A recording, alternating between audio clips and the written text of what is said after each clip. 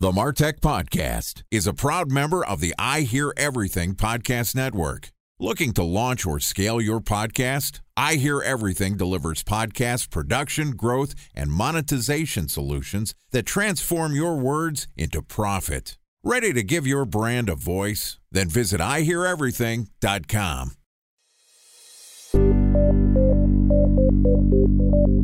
From advertising to software as a service to data. Across all of our programs and clients, we've seen a 55 to 65% open rate. Getting brands authentically integrated into content performs better than TV advertising. Typical lifespan of an article is about 24 to 36 hours. If we're reaching out to the right person with the right message and a clear call to action, then it's just a matter of timing. Welcome to the MarTech Podcast, a Ben J. Schaap LLC production. In this podcast, you'll hear the stories of world-class marketers that use technology to drive business results and achieve career success. We'll unearth the real-world experiences of some of the brightest minds in the marketing and technology space so you can learn the tools, tips, and tricks they've learned along the way. Now here's the host of the MarTech Podcast, Benjamin Shapiro. Welcome to the MarTech Podcast. Today we're going to discuss performance marketing and machine learning from a very practical standpoint. Joining us is Mike Nelson, who is a co-founder at Four15 Digital, which is a growth agency dedicated to marketing businesses via search engine marketing and powerful digital campaigns designed to elevate your business's online presence and influence. And today, Mike is going to tell us about his view on how Google is using machine learning and what it means for performance marketers. Okay, here's our interview with Mike Nelson, co-founder of Four15 Digital. Mike, welcome to the MarTech Podcast. Hey, Ben, happy to be here and looking forward to talking about Google. Absolutely. Always great to connect with a local vendor. I see that you're out here in the San Francisco Bay Area, and I'm excited to hear a little bit about your take on what's going on with Google and the other performance marketing channels. Let's start off. Can you give me an overview on your company and a little bit about your background? So I've got a co-founder. His name is Kwan. So he and I started the agency Four15 Digital about a year ago. Before that, both he and I were working at various places, in-house, agencies, etc. And we started the agency. We really wanted to make sure that there were boutique vendors out there. We did a really, really good job, high effort, high labor, obviously high skilled folks. So that was kind of our vision, putting it in as simple as possible. So again, it's been about a year and we've had a lot of success. We've got 10 employees. I also moved from San Francisco myself to Long Beach area. So we've got 2 offices and things are going really great. We've got maybe 15 or 16 different clients, all shapes and sizes all over the country. Some making a couple $2 billion a year in revenue, which is incredible. Some also just local businesses in our area of Walnut Creek and in LA. So it's been really fun. We focus on Google and Facebook and LinkedIn and really just the things that are most important for a business's online advertising approach. So congratulations. It sounds like it's been a banner year for you personally and also for the company professionally. The first year is always the hardest one, and it sounds like you're nailing it with flying colors. Talk to me about some of the channels that you're applying. You know, you have billion-dollar revenue companies, and I'm sure some that are smaller and, as you mentioned, more boutique. What's the hot performance marketing channel and what's your go-to strategy? I think a lot of times you'll sort of read or even hear Facebook is down, Google is up, etc. I think a lot of this stuff is really a bit of hyperbole, frankly. At the end of the day, what we're finding most success in most of the time is Facebook. That's going to be true mostly for lead gen and e-commerce. And then Google as well, although Google's going through a lot of changes. I think that back in the day, I've been doing search for close to 12 years now, which is kind of crazy since I'm only 31 years old, luckily. But anyways, it's been 12 years. Back in the day, we would just buy keywords and it would work. We would make money. It was pretty easy. You would hire an agency back then because you didn't know how to use Google Ads Editor, or you didn't have time, or you didn't even know the basics, like what's broad match, what's phrase match, things like that. But Google is really feeling, I think, the heat from Facebook still, and they've put a lot of emphasis on creating audience approaches. Facebook is all about the audience and creative versus Google was all about keywords before. So now it's equally about keywords and audiences. So With that advancement there, I think Google's catching up a bit. And because of that, we can do Facebook and Google, and those are super successful. And then increasingly in the B2B space, we're doing a lot more on LinkedIn's ad platform, a little bit on Quora's ad platform, although the reach there is limited. Bing Search is doing well, like always, just smaller volume.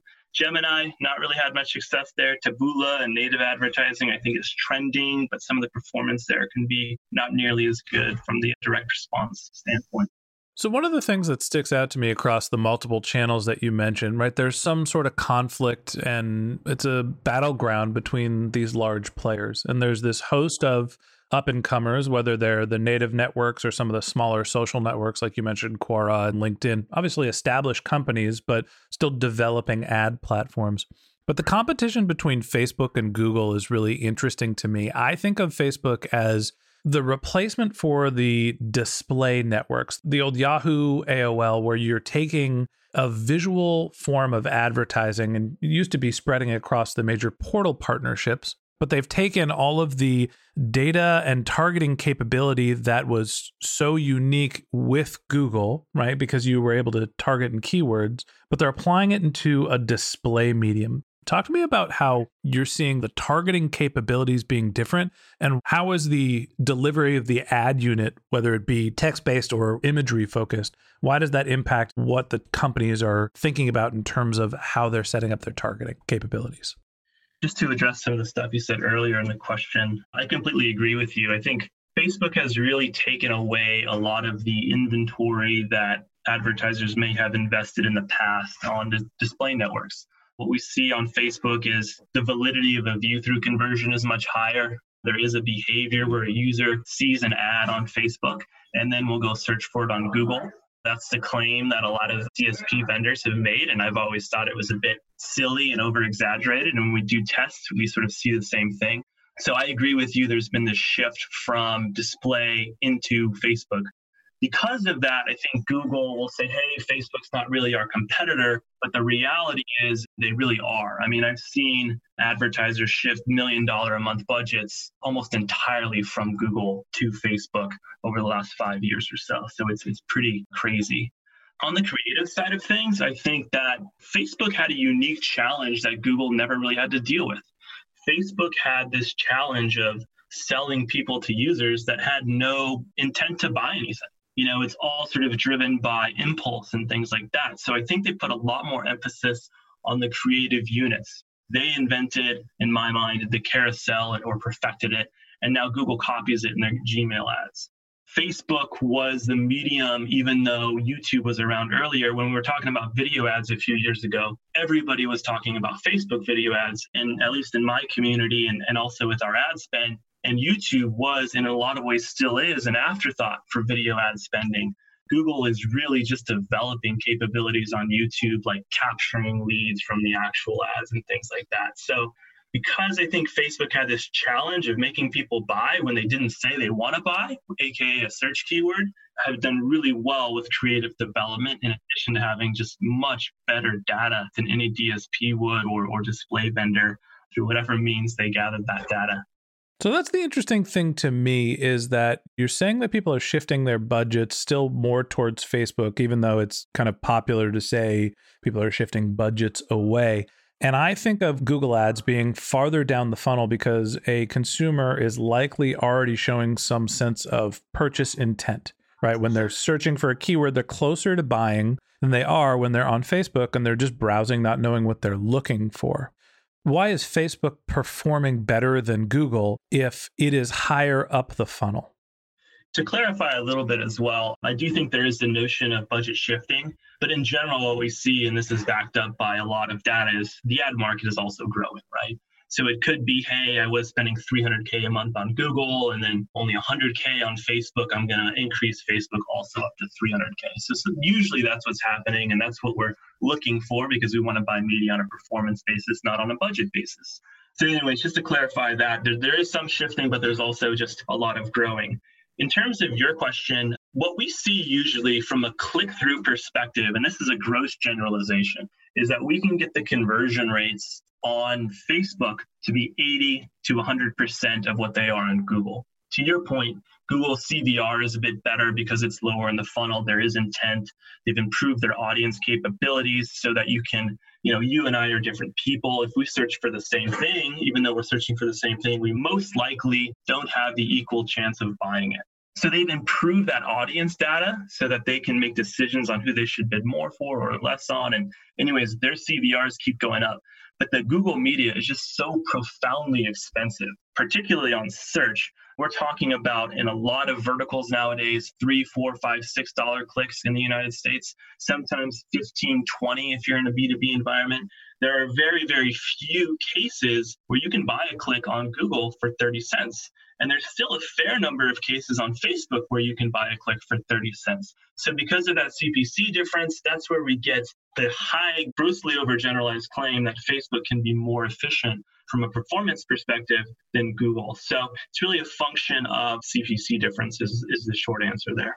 What I'm hearing is that you can target tightly on Facebook and the overall inventory is still cheaper, even though the inventory on Facebook is getting noticeably more expensive. And I do think that's the reason why you're seeing more opportunity for these smaller and developing social networks, the Quoras, the LinkedIns of the world. And I want to throw Twitter in there, although I'm not really sure what's happening with their ad platform. Time for a 1-minute break to hear from our presenting sponsor, Mutinex. In 1919, John Wanamaker said, "Half the money I spend on advertising is wasted. I just don't know which half." Well, the advertising landscape has changed since then, and instead of reaching your audience on 2 channels, you're probably reaching them on 20. Turns out John didn't know how easy he had it. But that doesn't mean that you should give up on striving towards marketing effectiveness.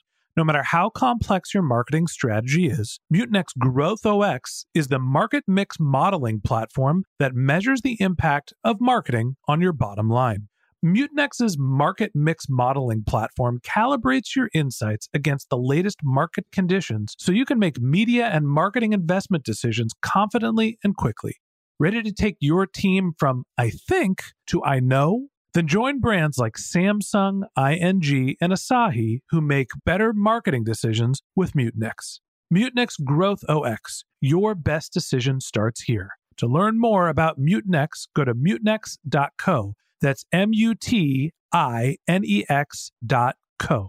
Okay, here's the rest of today's interview.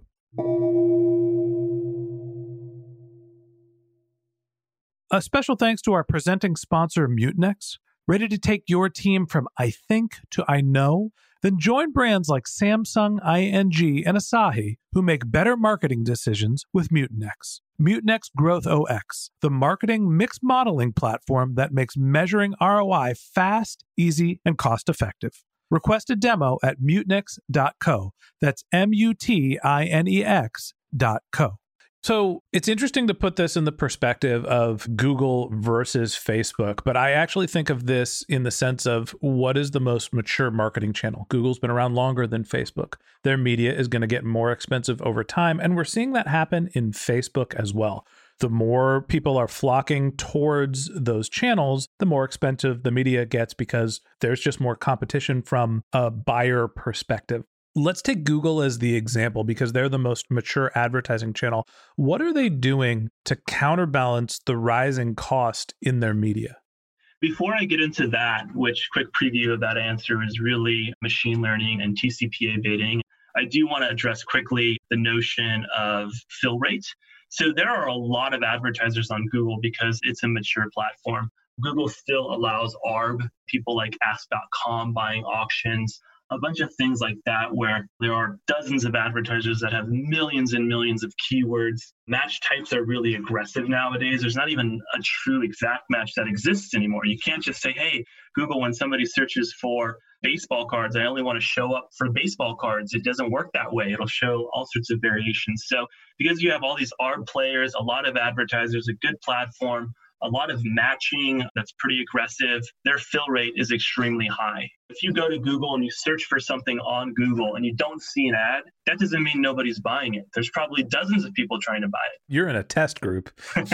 You're a control. Maybe that's true, but it's more so that Google's like all of these advertisers trying to bid, they're not even good enough to show you, the user, an ad. They're not paying me, Google, enough to show you an ad.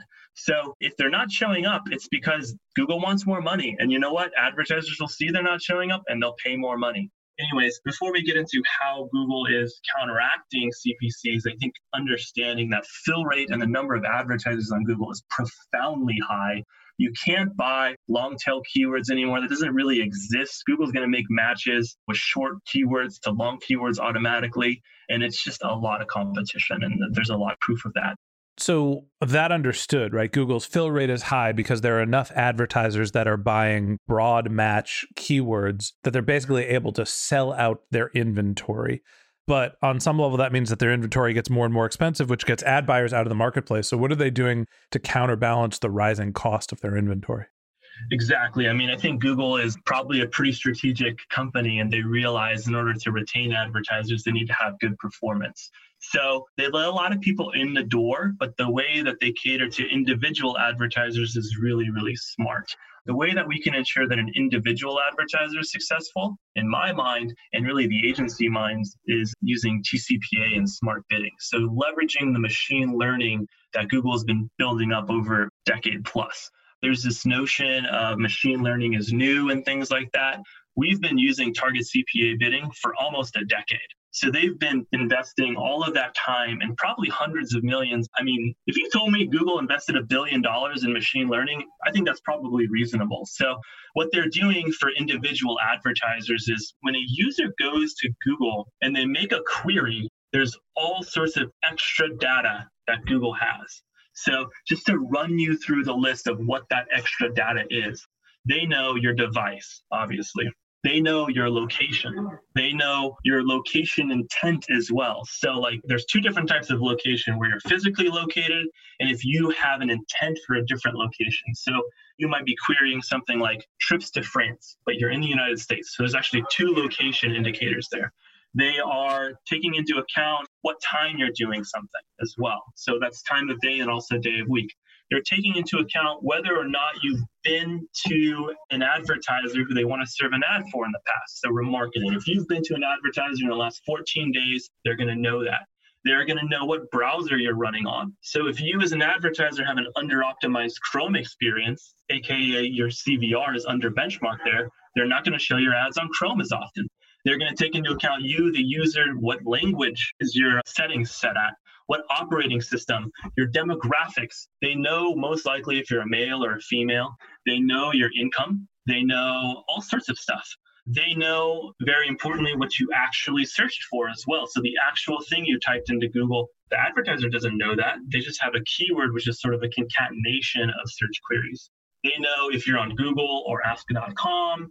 They know how many times you've searched for the same thing. They just have a plethora of data on you as a user and also their advertisers so they can decide, hey, Ben just made a query for trips to France. I have 40 advertisers. I'm going to predictively say which of these 3 or 4 do I want to show Ben? And then in conjunction with that, they also check basically to make sure that if they show the ad to you, Ben, that the advertiser is going to meet their CPA goals. They're going to automatically place the right bid on that. So I think that's how they kind of counterbalance the notion of, hey, I have all these advertisers and I have all these users. How do we make good matches? And when we talk about machine learning, it's really about just making a match that makes sense and then bidding appropriately for a click. I think I'll add on to the list of things that you mentioned Google knows about you. If you're using the Chrome browser or an Android phone, they probably have your whole browsing history. If you're using Gmail, they're probably scanning through emails, not a person, but through machine learning to understand what are the topics that are relevant to you. They have a full picture of your entire life, and that's why Google is such an incredible company, and they have an incredible amount of data on each individual user. And the machine learning that they're building helps them map what the right ad experience is, not only from a monetization perspective, but also from a user experience perspective. Right. And I think this is why some of the search engine marketing platforms are struggling right now. The Marins and the Kenshoes and the Quantic Minds of the world. What they're saying is, hey, I'm going to determine bids for you using my machine learning, my proprietary algorithms, etc. Frankly, those companies, even though some of them are generating tens of millions of dollars, they don't have the R&D budget nor the brain power of Google, number one.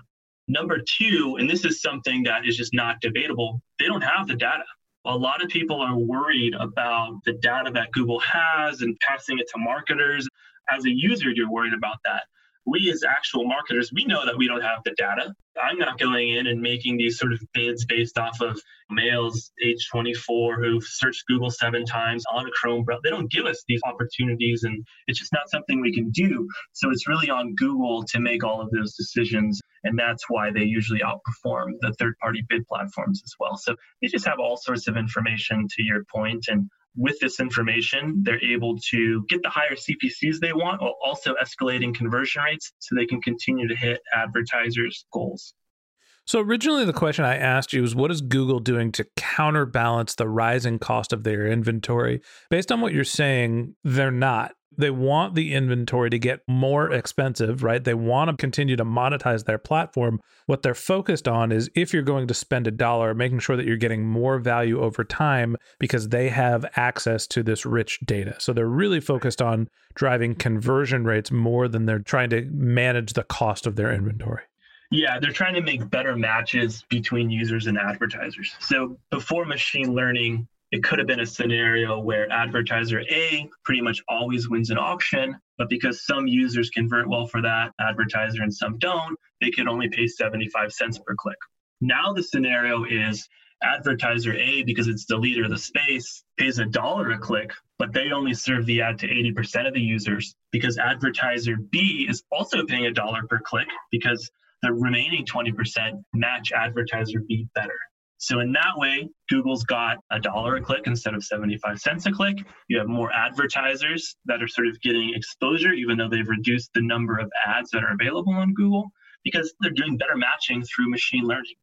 So going back to the competition between Google and Facebook, the two largest players in the digital advertising space, if Google is focusing on increasing their conversion rates without decreasing the cost of their inventory, but they're facing competition from Facebook, wouldn't the competition from Facebook drive the cost of their inventory down, right? They're seeing competition. They need to lower prices to retain their advertisers. It doesn't seem like that's actually happening, but from an economic standpoint, right, more competition in theory should drive prices down. It's not happening. What's going on?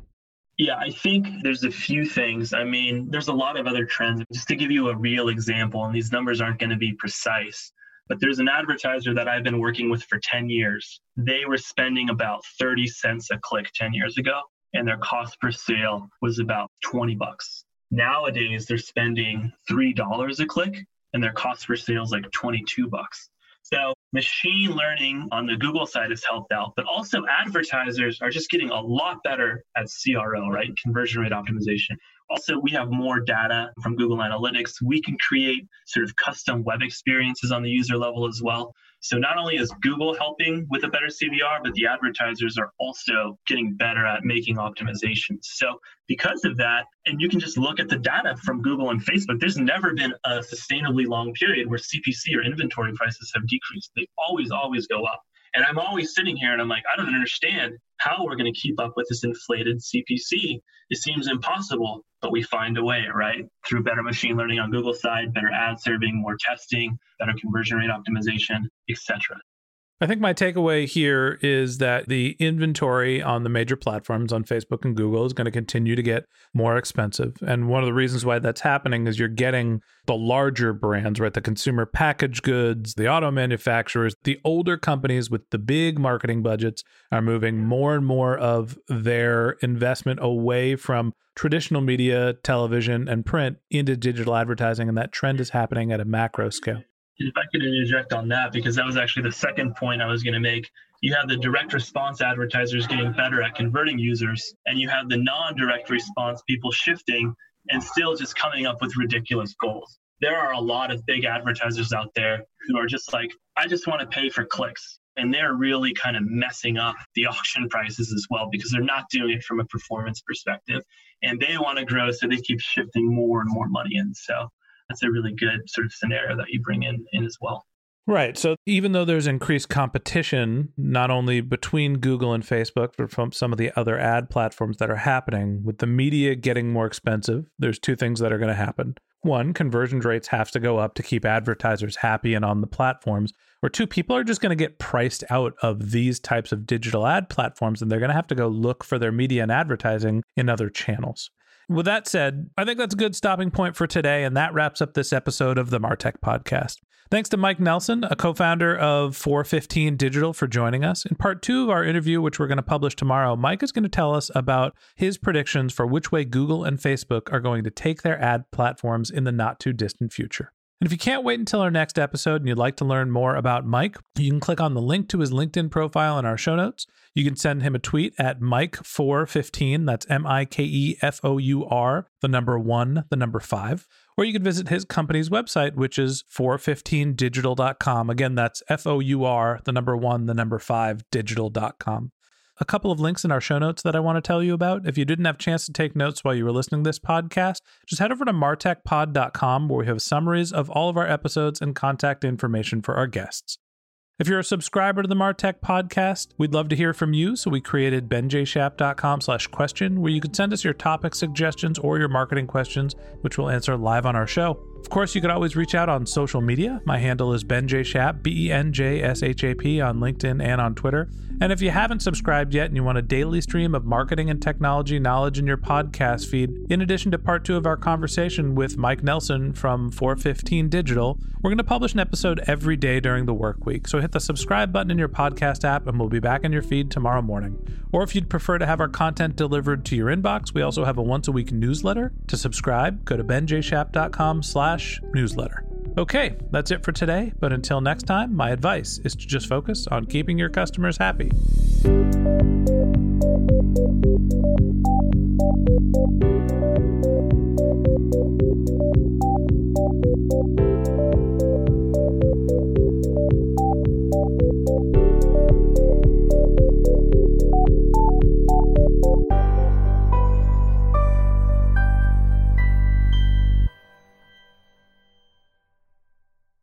Thanks for listening to the MarTech Podcast, an I Hear Everything production. Looking to launch or scale a podcast like this one for your brand? Then visit iheareverything.com.